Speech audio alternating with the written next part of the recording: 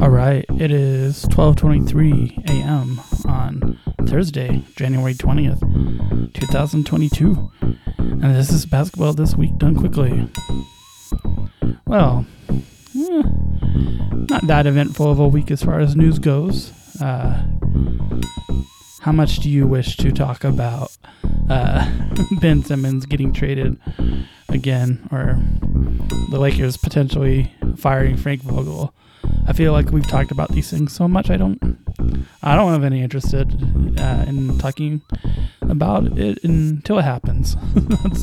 that's where I'm at. Like some of these trade offers are bad. Some of them are really good.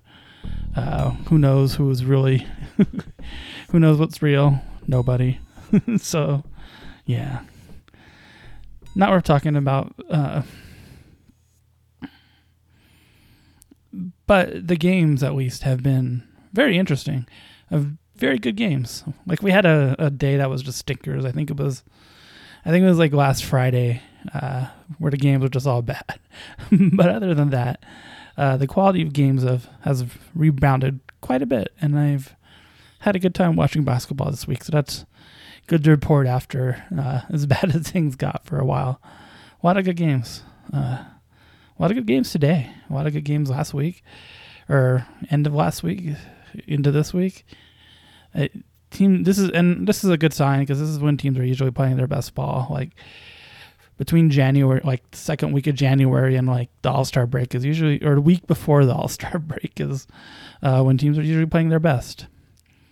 Then the week of the All-Star break, everyone plays kind of bad, and everyone kind of checks out, and some teams never check back in. So yeah, good basketball. That's good. So I'm just going to jump right into it. Team of the week, Mavs. It was going to be the Mavs or the Cavs. Cavs lost today. Mavs won today. So it makes it easy. Mavs are the team of the week. They're getting it done of defense, which is pretty impressive, especially given who their players are and who their coach is. Those are both impressive things out there, winning through defense. And they're red hot. They've had some really good wins the past week. And a bit before that. It's definitely the most,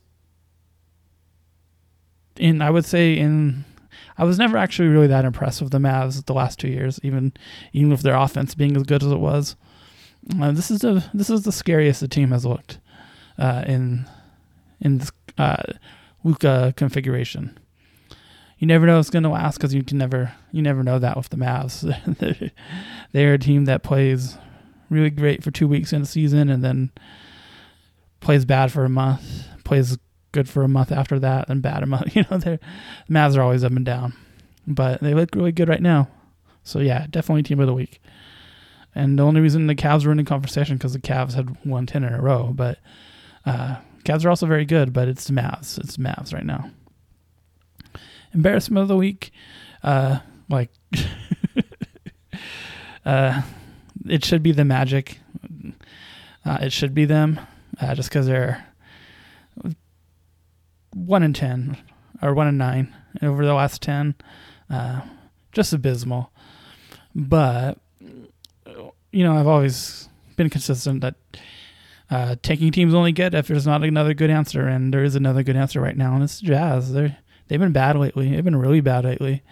3-7 of their last 10.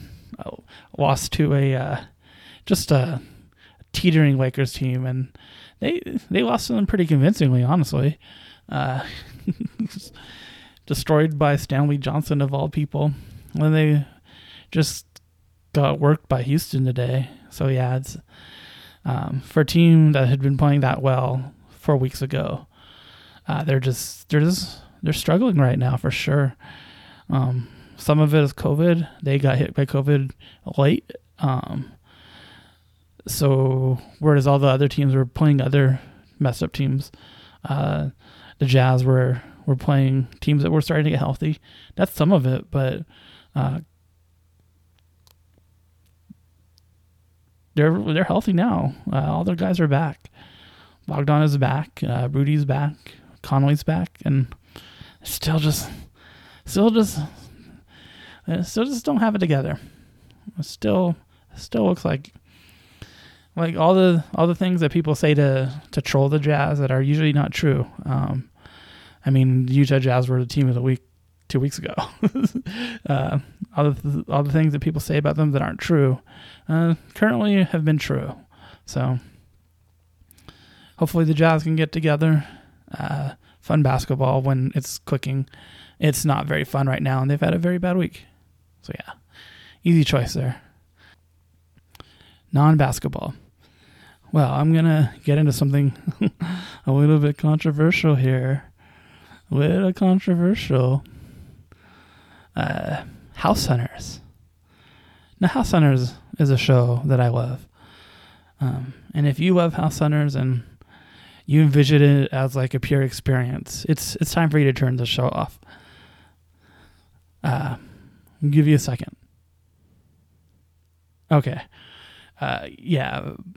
Friends and I were discussing House Hunters quite a bit, and if you've thought about the show, like you obviously can figure out that like a lot of it is not real. And my friends and I were discussing this, and it hasn't ruined the show for me even a little bit. I still think it's very good. I kind of figured all this stuff, so I guess I'm not really surprised, because I had deducted that a lot of the reality of the show was not reality. So maybe that's why hearing it laid out doesn't impact me that much. But guys, they buy the house before they do the show. But you know what? It doesn't matter. The experience of them looking into houses and going to all these weird places and like the little tiny arguments, that's what's real. That's what's good about the show, and it's the people who are real.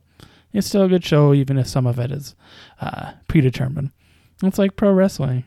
It's HGTV's Pro Wrestling House Hunter. All right, that's it for this week. Y'all have a good one. Stay safe, my beautiful friends. Goodbye.